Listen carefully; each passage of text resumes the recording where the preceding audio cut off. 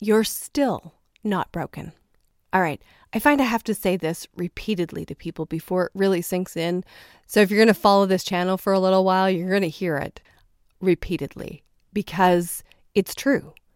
And I know that right now you're likely sitting in a space where, but I have all this evidence to prove where I'm not winning, or the money's not showing up, or it's not showing up the way it should be, or I'm not got the right partner, or any number of reasons to say I'm not successful.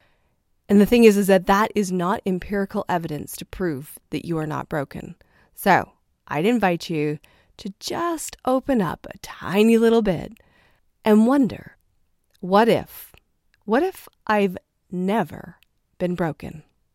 This is your Badass Business Minute, and I'm Dana Ferrant. Be sure to hop over to innerdominatrix.com to grab a free copy of Become a Badass in Business.